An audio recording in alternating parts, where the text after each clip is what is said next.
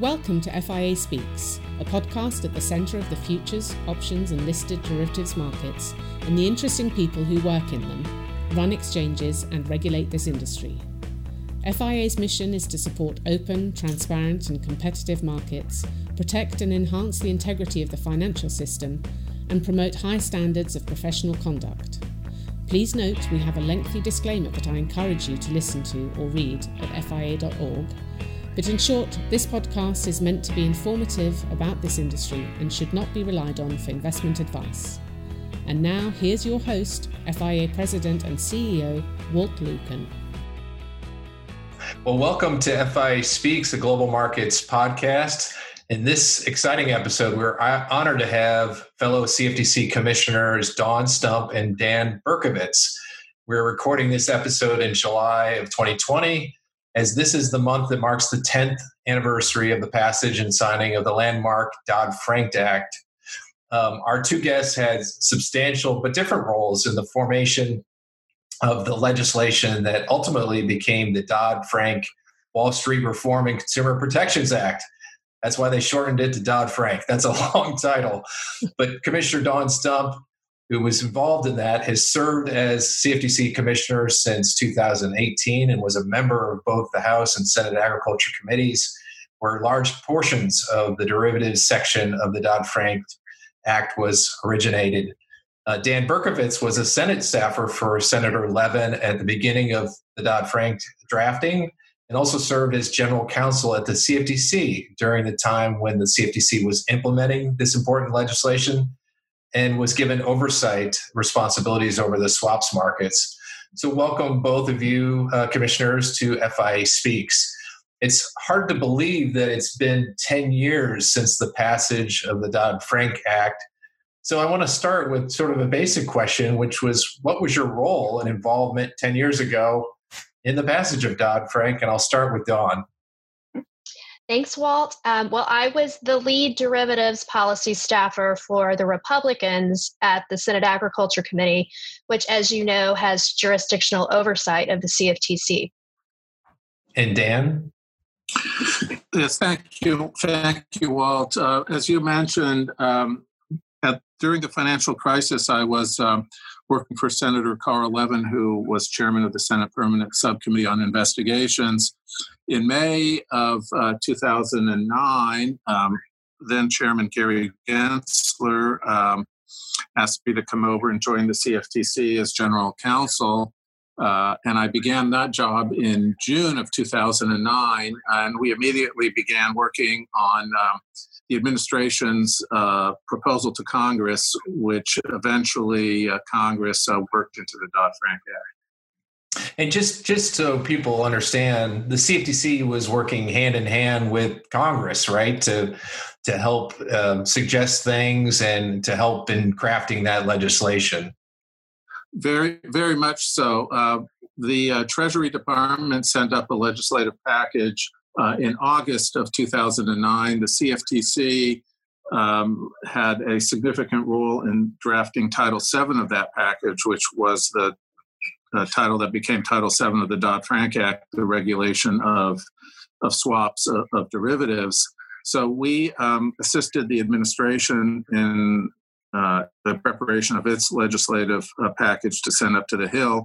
And then when the Hill began considering that legislation and throughout the legislative process, we provided technical assistance to the Congress during their consideration of that act. And Dawn, you were very involved in the crafting of that legislation, but you and Dan have had a long relationship even before his going down to the CFTC. Remind our listeners of how long you guys have known each other.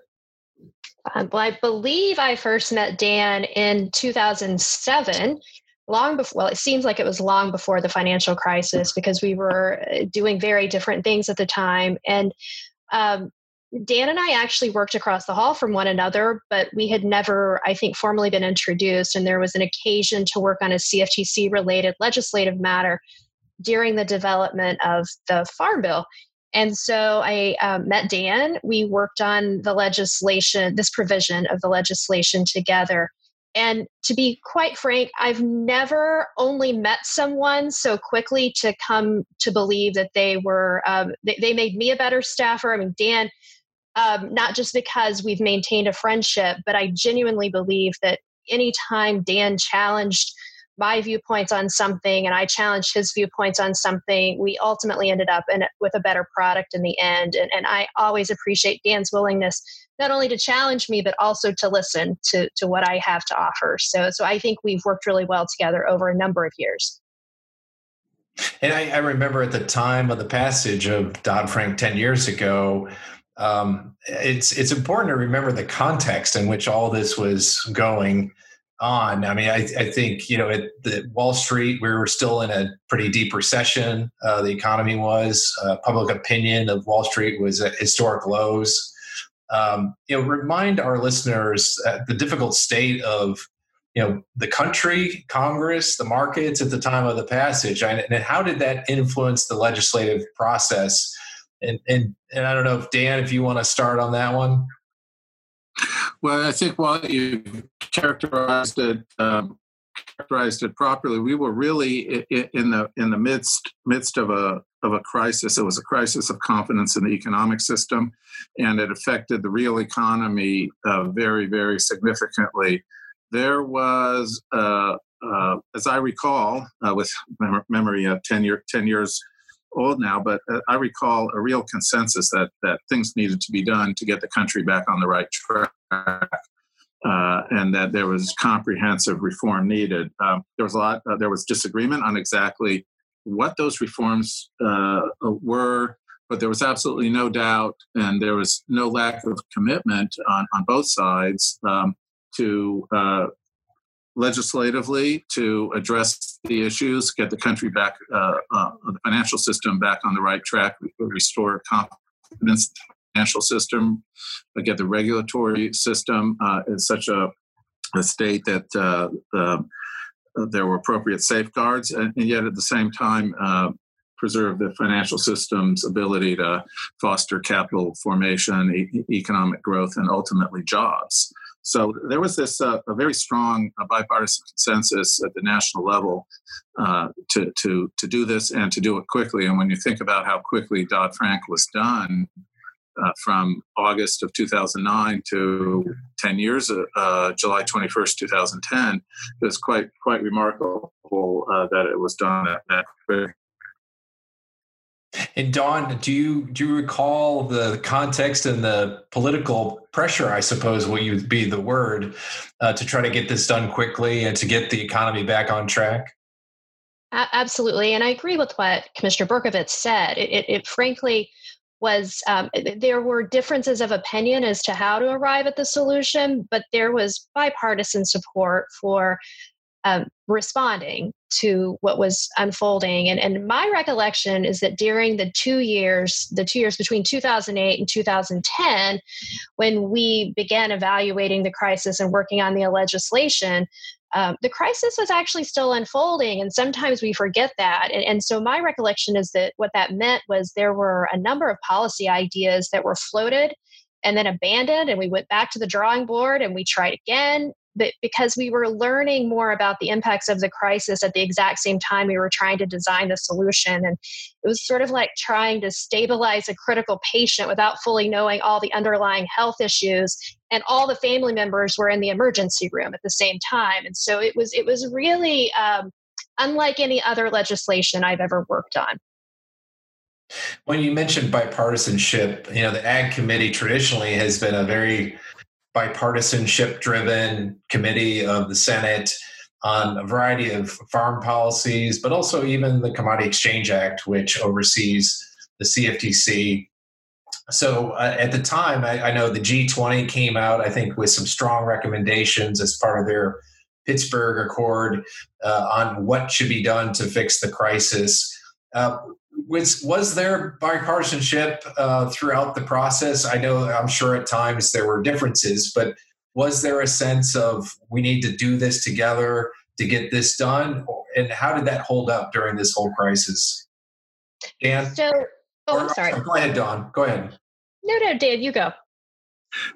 Well, to a certain extent, I mean, I found that the work, I was at the CFTC during the legislative process, and from our perspective at the agency, we provided technical assistance on both sides of the aisle, and I think all the questions we got and the involvement we had was we were nonpartisan in this, and there was serious efforts all around. I think, and maybe Dawn can speak to this, when you got down to some of the votes, ultimately the votes, I think there were some votes that were more party, ultimately things getting out of committee and on the floor got more party lines and were closer along that. But I think as far as the work, day-to-day work, people were able to work without having that contaminate the working process. It was there were partisan votes, but I would describe the process of working, at least from my perspective at the CFTC, as the party elements weren't really a factor in it, but maybe Dawn, being up on the Hill, also has a perspective on that. Yes, Dan, absolutely. I agree with much of what you said. I do believe, so since the House and the Senate each had to pass their own version of Dodd-Frank and the Title VII specifically, I believe that the Title VII product that the House produced was developed in a bipartisan way, which is very common to the Ag Committee's approach. Unfortunately, the Senate was unable to arrive at such a conclusion, which was personally disappointing for me because after 2 years of negotiating a bipartisan derivatives title that was the product of some very difficult compromises between the Republicans and the Democrats on the Senate Agriculture Committee, it was determined that each camp should go their own way. And quite frankly, this is an outcome that you have to account for anytime you are making compromises and working with someone with divergent viewpoints from your own, that in the end you may not be able to arrive at a consensus position. But in this case, I believe that it was largely a result of the fact that while the derivatives title was an important component of the overall legislation, it was just one piece of the puzzle. And while I think the team I worked on was able to add value to the piece of the package that we were working on, which was Title VII, the reality is that many Republicans were going to find it difficult to support the bigger package due to the manner in which it was expanding the government and various things that were completely unrelated to the derivatives title. Well, we're now a decade out from its passage and implementation, and you're both now living with this act a decade later and very well positioned to give a grade and give some thought to Dodd-Frank 10 years later, especially with the recent market volatility surrounding the COVID-19 crisis. So I'd just be curious from your personal perspectives, how do you think Dodd-Frank has stood the test of time? And I'll start with Dawn.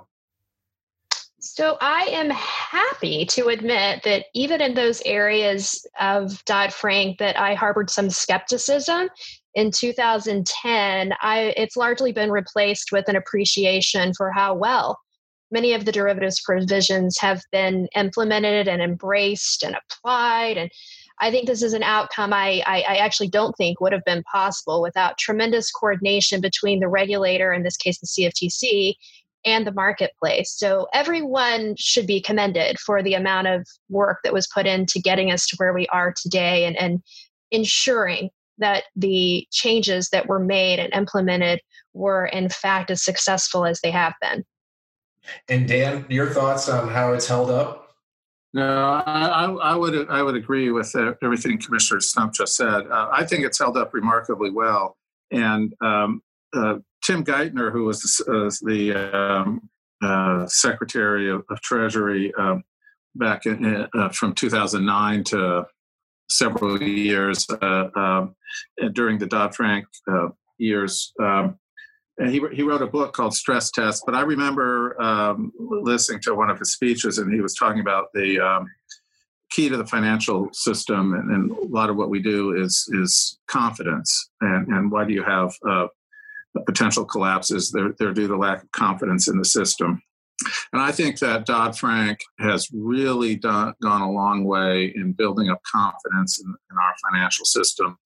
And we had events previously, single firm events, long-term capital management, collapse of Lehman Brothers, potential single firm events threatening systemic collapse. And what we've just seen in the COVID, I think it's premature. I'm not taking any victory laps yet, but so far, we've had global challenges and global events. We've had whole industries go offline. Airlines, we've seen collapses in the price of crude oil. We've seen the leisure industry, the restaurant industry, beef, you name it, very specific challenges. And so far, our financial markets have performed their essential function, our derivative markets of price discovery and risk management through this. And I think through the Dodd-Frank Act is largely responsible for, establishing robust safeguards and other parts of Dodd-Frank capital standards for financial institutions to build up the integrity and the confidence in our financial system. And I would totally agree.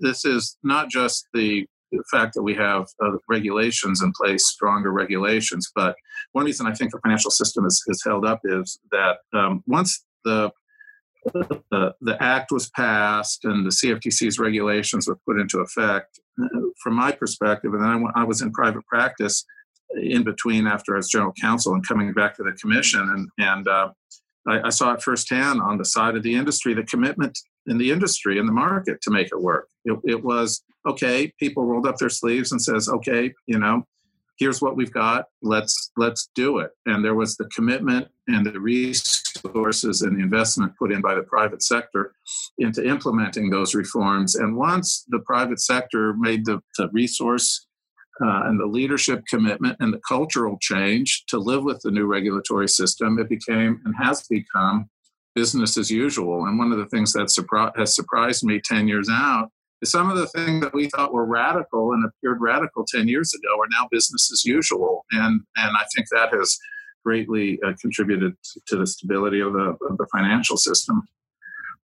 Yeah, I would just agree with you, Dan and Dawn, about that the industry's actually performed very well, and a lot of it has to do with some of the things that were put in by Dodd-Frank. And we saw during COVID-19 where massive amounts of volume came onto lit markets in order to manage risk. And that was challenging because there was a lot of volatility during that time. But for the most part, the markets held up well, and really that showed why they were the model for reform. With the swaps markets. So I think I would say the industry agrees with you that for the most part, the markets worked well because of many of the provisions of Dodd-Frank. So I do want to ask, if some of you, both you and Dan and Dawn, were involved in specifics of Dodd-Frank, but if you had to talk about one provision of Dodd-Frank that really has exceeded your expectations, one that you feel pride about, that really has done its job, what provision would that be? And I'll start with Dawn. It's simple for me. I think the clearing mandate has I wouldn't say outperformed the other elements of the reforms. There were, basically four components of Title VII: clearing mandate, execution mandate, reporting, and margin for uncleared swaps. And I think that the one that has probably had the smoothest path is the clearing mandate. And I'm not suggesting it was easy. It required a tremendous amount of effort on the part of both the infrastructure providers and the market participants to make it work in a way that was sensible. But I think that it was, in fact, the both the mandate and the willingness or the interest of market participants to see it through, and in some cases voluntarily clear things that are not subject to a mandate. I think it's been a real success story. And Dan, what one provision for you has stood out? Well, that's a tough one to choose among some things that were very near and dear. Obviously, the clearing mandate, probably in the big scheme of things, the clearing mandate is perhaps the most significant contributor to systemic risk reduction. Personally, some of the things that I've just really been excited about the progress that's been made and continues to we continue to work on it is the trading mandate, bringing transparency to these markets. These markets have been transformed from non-transparent dealer-centric markets to lit markets with competition, bringing competition to the swaps markets, and this is something we're continuing to work on. Most recently at the commission, but we continue to see progress in that area. I think the cross-border application of the Act and the extent to which the CFTC has become a global leader and a critical global participant in the global markets has really been gratifying too. The transformation of this agency from a future-centric, largely domestic agency now to one that has a leadership role in integrating global markets has just been exciting to see. And I think it's just worthwhile think about what it was like 15 years ago and how far the agency has come in that regard. And finally, I would say the significant boost to the CFTC's enforcement authorities that took place at the same time, our anti-manipulation authority and our spoofing authority. We've seen, particularly in the area of spoofing, that authority has really, really helped us prevent disruptive conduct in our market. So those are the provisions that I'm just really excited about the progress that's been made. And Dan, I want to mention I was up visiting some of our members at Vanguard up in Valley Forge, not too long ago, and they were showing with pride the SEF markets that they trade in and how well that has worked for some of the products that they trade. So there's definitely end users that are benefiting from that trading mandate that the CFTC has implemented. I did want to mention, to jump to the cross-border question that you brought up, I think, because of the lumpiness in which post-crisis reforms were put into place, the United States with Dodd-Frank was an early mover. And as a result of that, it was hard to ensure that other jurisdictions were up to standards with what had been implemented with Dodd-Frank. I'm just curious, with the equivalence determinations that come with as people have caught up to the CFTC in the United States, what is your assessment of the cross-border elements of Dodd-Frank? And this is coming, the week that the UK has indicated that it will be recognized, that CCPs will be recognized. The EU announced this week that they plan to recognize the UK as equivalent, and the fact that the EU has modified some of its EMIR 2.2 CCP third country regulations to make sure that there is a deference to home country regulators in that provision. So, Dawn, I'm just curious your sense of how Dodd-Frank has played in on the cross-border regulatory front. Well, I think today we are seeing, and it has taken 10 years, everything come full circle. I think I always like to remind folks that we have to remember that even though Dodd-Frank and the CFTC's implementation occurred ahead of other jurisdictions, Title VII is premised on a globally agreed to set of principles that were developed in 2009 by the G20 prior to the passage of Dodd-Frank. And in responding to the financial crisis, I think that both the Group of 20 nations and the U.S. Congress recognize that the derivatives markets are global, and that's just a simple fact that can't be ignored. And so while it's my view that we could have done a better job of coordinating the rollout, but today we really just need to focus on the original mission and refocus on that and acknowledge that even before the passage of Dodd-Frank, the G20 leaders stated a very clear responsibility that we should raise these standards together in order to avoid protectionism and regulatory arbitrage and frankly, market fragmentation. And we talk a lot about that in recent days. But so that's what we must focus on today. The road was bumpy over the course of 10 years, but now that the major regulatory jurisdictions around the world have fulfilled their obligations to honor the G20 agreement, I think that we need to focus on how we coordinate among the regulatory bodies. Otherwise, I think we're going to end up spending our days on unproductive finger pointing rather than coordinated oversight. And that simply can't be the outcome that was intended.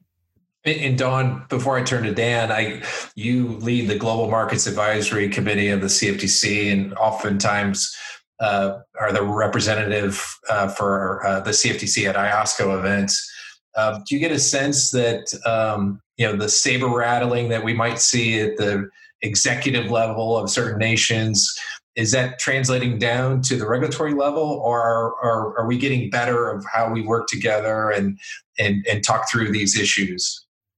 So my impression is that in most bilateral engagements, there's far less rhetoric surrounding the differences between the various jurisdictions. And by bilateral, I mean when I sit face-to-face with a counterpart in another regulatory jurisdiction, I've had really favorable responses to concerns I've raised, and I've listened to their concerns. I would say that even in the large standard-setting bodies, sometimes there are differences of opinion, and there are oftentimes those differences of opinion aren't with regard to the policy outcome. They're with regard to how each individual jurisdiction did it on a different time frame, and there are some hurt feelings, if you will, about the way certain jurisdictions applied their force in other countries. And that's not unique to what we've heard most recently is this discussion between Europe and the United States. I think there are other jurisdictions who would like to now have their contribution be recognized, even though their contribution was made somewhat after the United States, perhaps. And Dan, you were general counsel at the CFTC when a lot of this was being implemented ahead of other jurisdictions. And so what's your view of how the cross-border and the recognition systems have come into place since that time? When we did the cross-border guidance, there was a lot of pushback on the guidance at that time as overreaching U.S. jurisdiction, and I think partially that was due to the scope of what we said back then, and partially it was due to the fact that we were first out.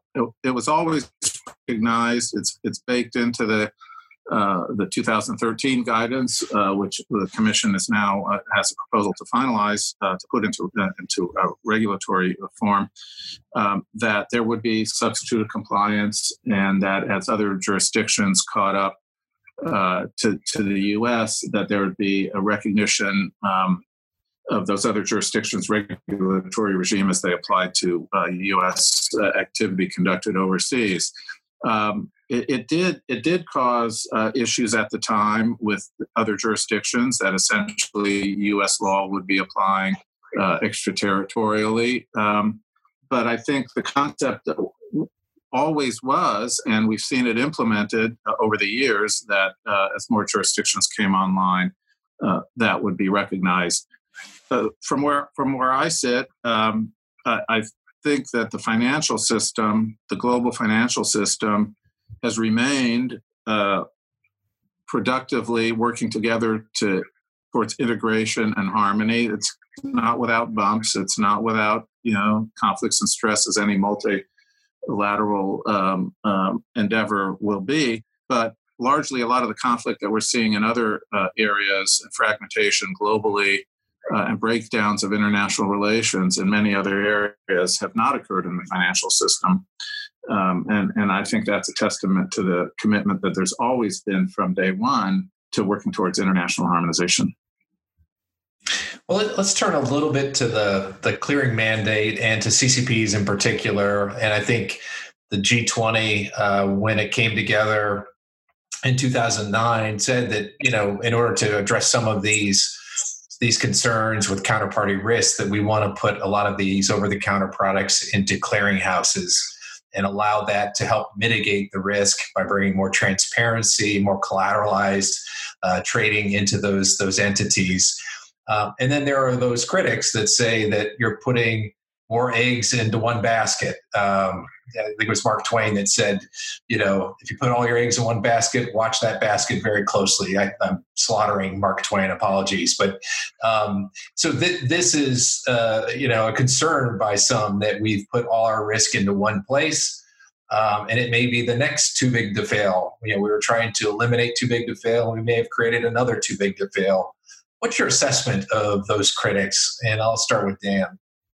Well, I think the concern about the clearing mandate, I think the clearing mandate overall, it's better to have the centralized risk managed through a central counterparty with initial and variation margin than the bilateral credit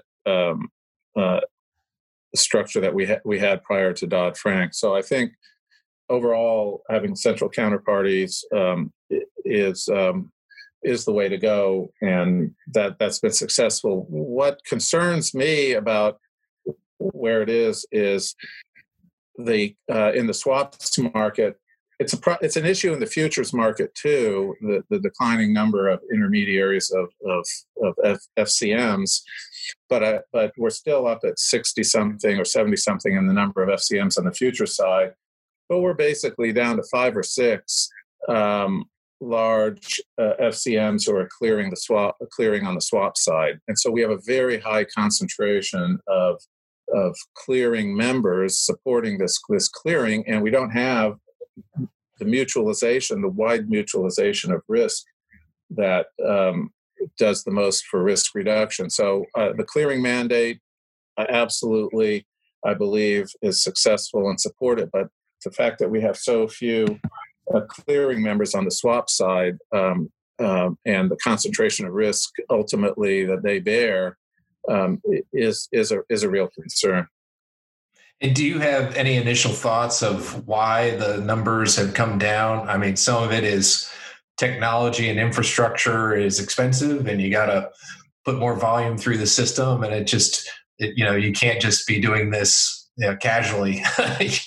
This requires a lot of regulatory knowledge, a lot of technological knowledge, a lot of capital behind it. So if you have thoughts of what we can be doing to help bring up those numbers or at least eliminate the shrinkage? Yes. So those excellent questions, and those factors are all present. And then in a zero or even negative interest rate environment, where's the return on the investment in these activities? And a number of the firms that do it tell us that they're not doing it because they're making money. They're doing it for relationship reasons and exit market, but it's not they're telling us it's not a big money maker, and that's why, given all the barriers to entry that you identified, it's difficult to get new entrants into the market. So it's what we can do at the CFTC is remove unnecessary regulatory barriers. That's not going to be the solution to this, ensuring that there's no undue regulatory barriers. That's part of the hopefully alleviate some of the stresses on the FCMs on that side. In both sides, futures as well as swaps. But there's other external factors that are beyond our control in terms of whether you can have a successful business. And Dawn, your thoughts on clearinghouses? I think most people who came through the financial crisis saw how well they worked, and saw this as an opportunity to clean up some other markets where there was counterparty risk. But what's your assessment of whether we've created the next too big to fail? Yeah, so I have to tell you, I had many colleagues in the Senate in 2009 and 2010 who were very fearful of exactly what you described, that we were creating the next too big to fail by just simply moving the risk from a bilateral environment to a centralized environment. And so I think this was a well-debated outgrowth of the reforms and quite apparent even a decade ago when Dodd-Frank was being developed. But nonetheless, clearinghouses were determined to be worthy of contributing to the solution, and in particular, the counterparty credit risk mitigation that was required during the crisis. And so I would have to say that I am pleased that recent events are perhaps now the most significant test since the Dodd-Frank clearing requirements took effect. And by recent events, I mean the market volatility in the midst of COVID-19. And while I acknowledge that the margin calls in the face of that volatility were uncomfortable for many, the infrastructure and its function to reducing that counterparty credit risk has proven up to the task. And I think that it is a good example of a success story, frankly. But I would agree with Commissioner Berkovitz that those who support that infrastructure we need to be sensitive to the fact that there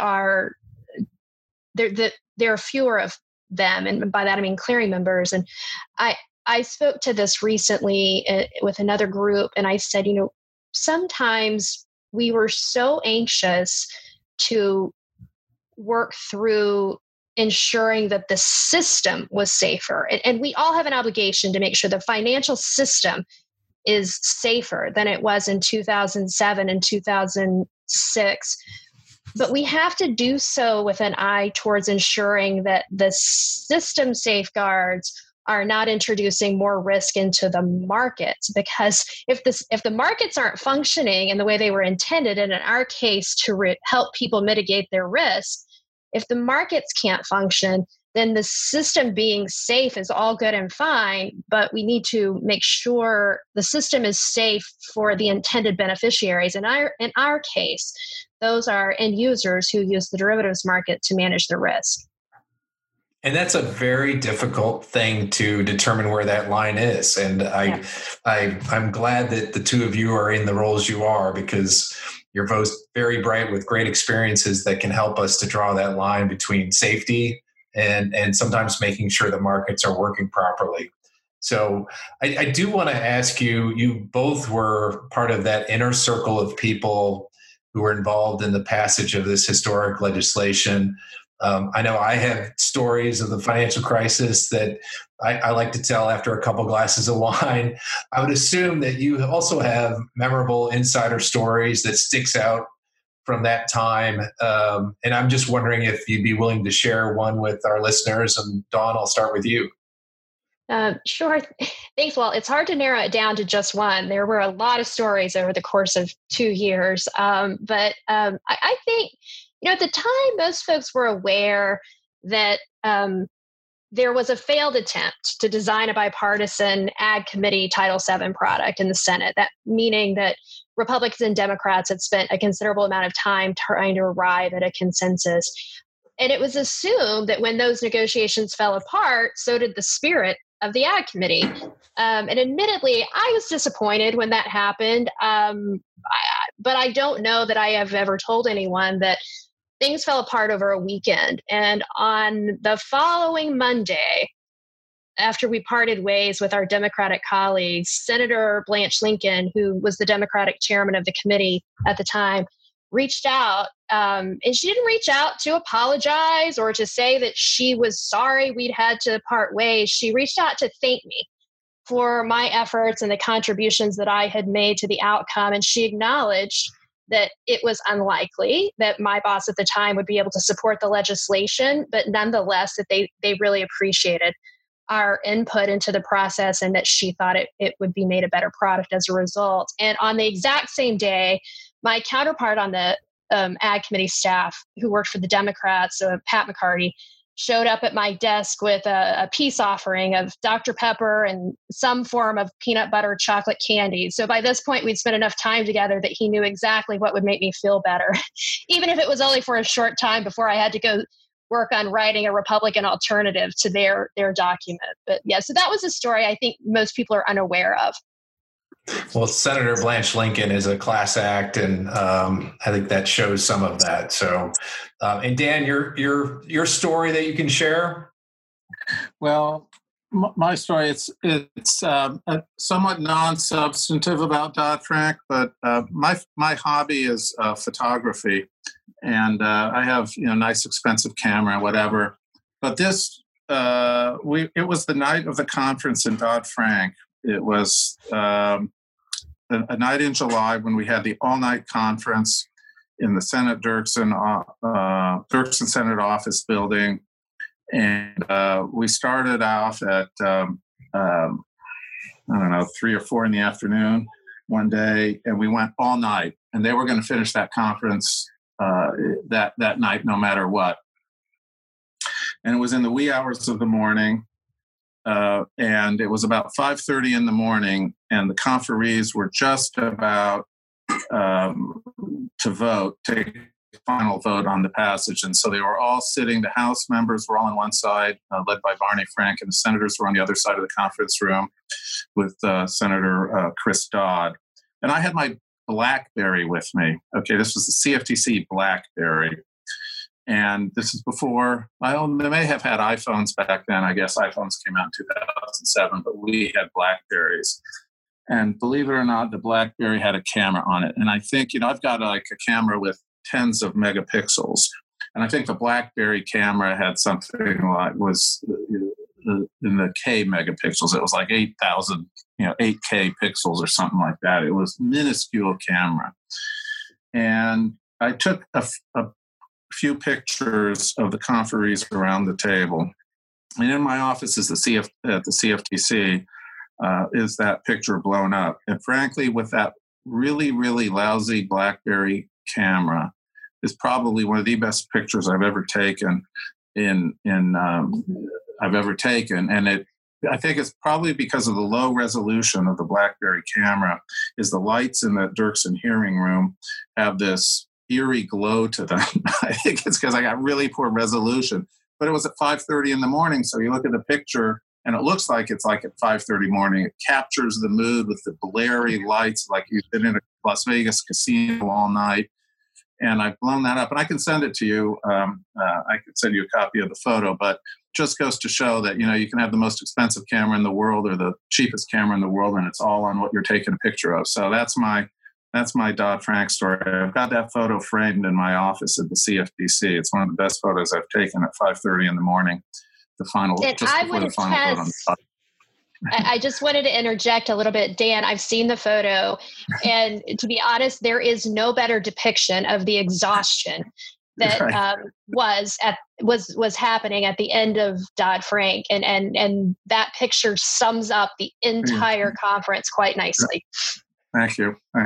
Well, send it to us, and it'll be the picture for this podcast. We will use it, so that's wonderful. Great. Yeah. Well, listen, I know that you spent time both of you working, and these stories are fantastic. But I want to sort of to fast forward to present day and how this experience has helped your current role. You guys were in the bunker together during Dodd-Frank. Fast forward 10 years, and you guys are still working together on important matters before the commission.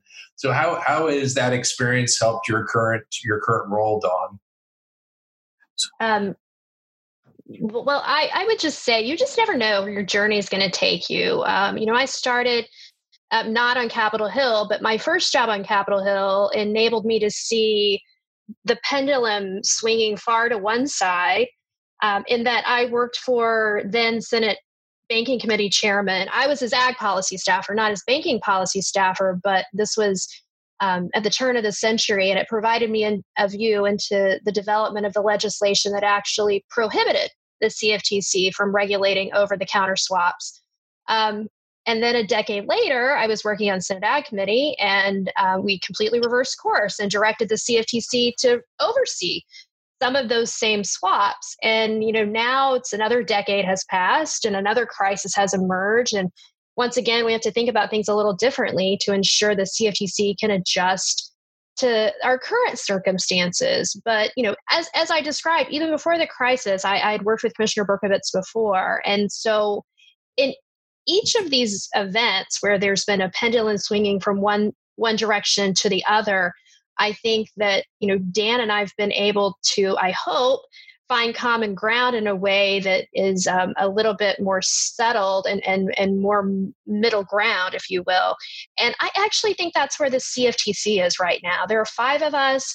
Everyone's working to balance and refine those things that were put in place 10 years ago without allowing the pendulum to swing too far in one direction or the other, because I think our industry has undergone 20 years of pendulum swinging, and it's really incumbent upon us to try and hold the line on some things, but also refine things where we need to make sure that they're working the way they were intended. And I'm very happy that I get to do it with Commissioner Berkovitz.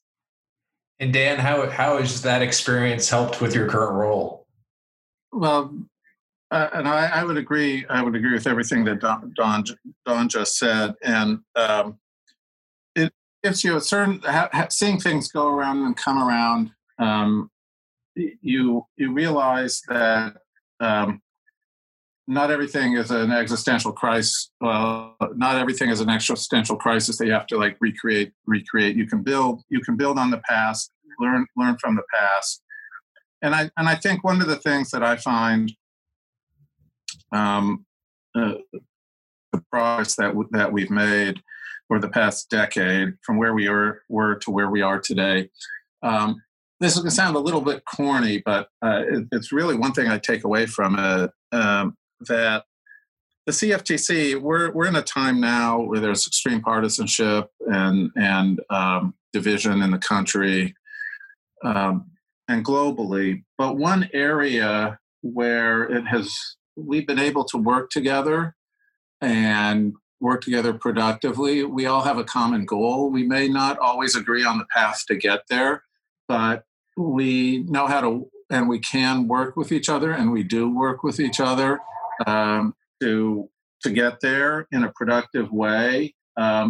People with diverse viewpoints, and when there's so much cynicism and disagreement and division, I think if you look what's happened at the CFTC over the years. We've really been able to haven't been affected nearly as much as other areas, and that if people want to see an area of successful government, I've been in the majority. When I was general counsel, I was on the I wasn't on the commission, but I was working for the chairman, taking a lot of direction from the chairman and on the majority side, and now I'm a minority commissioner. And it's really an agency where people work together. I've seen it from both sides, people working together constructively towards a common objective. And folks like yourself, Walt, I know you brought that attitude. It's a tradition at the CFTC. And working with folks like you and Dawn and my colleagues currently on the commission, no matter what side of the aisle that we're on, we have different views. Sometimes we agree, sometimes we don't, but we learn from each other. And we do it in a constructive way. And ultimately, the product is a better one for the markets and for the American people. And that's those of us who go into public service or who like public service. I mean, that's what it's all about. And that we can contribute to the strengthening of that in a constructive way. And it's a great story to tell. And I just wish, that more people in the country are aware that there are successes in government, like the CFTC. I don't want to say it's all the CFTC. As I said at the beginning of the industry, we have an industry that was committed to implementing these reforms. So it's just been, for me, it's been very productive. And I enjoyed working with Dawn and and you, Walt, and all the folks past and present on the commission.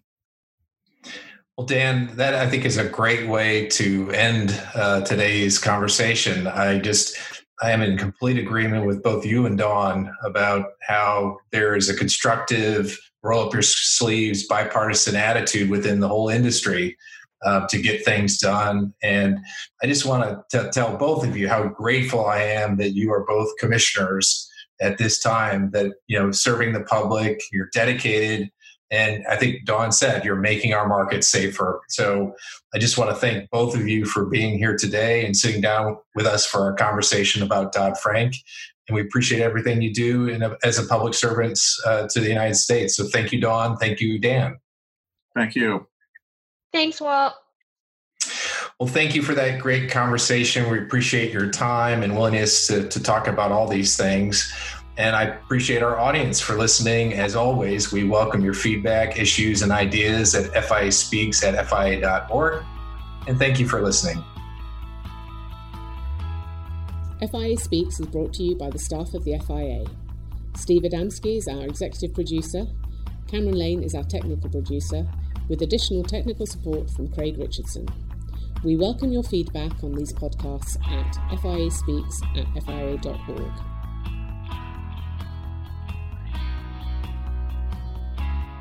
This podcast is intended for informational purposes only and is not intended to provide investment, tax, business, legal, or professional advice to any individual or entity. Unless specifically stated otherwise, neither FIA nor its members endorse, approve, recommend, or certify any information, opinion, product, process, service, individual, or entity presented or mentioned in this podcast. FIA makes no representations, warranties, or guarantees as to the accuracy or completeness of any of the podcast's content. Reliance on the podcast content is done at your own risk. FIA disclaims any and all liability or responsibility for any direct, indirect, incidental, special, or consequential damages arising out of any use of, reference to, reliance on, or inability to use this podcast or its contents. Any commercial use, resale, or redistribution of this podcast without the FIA's express written consent is prohibited. Copyright 2019 FIA, all rights reserved. For more information, visit fia.org.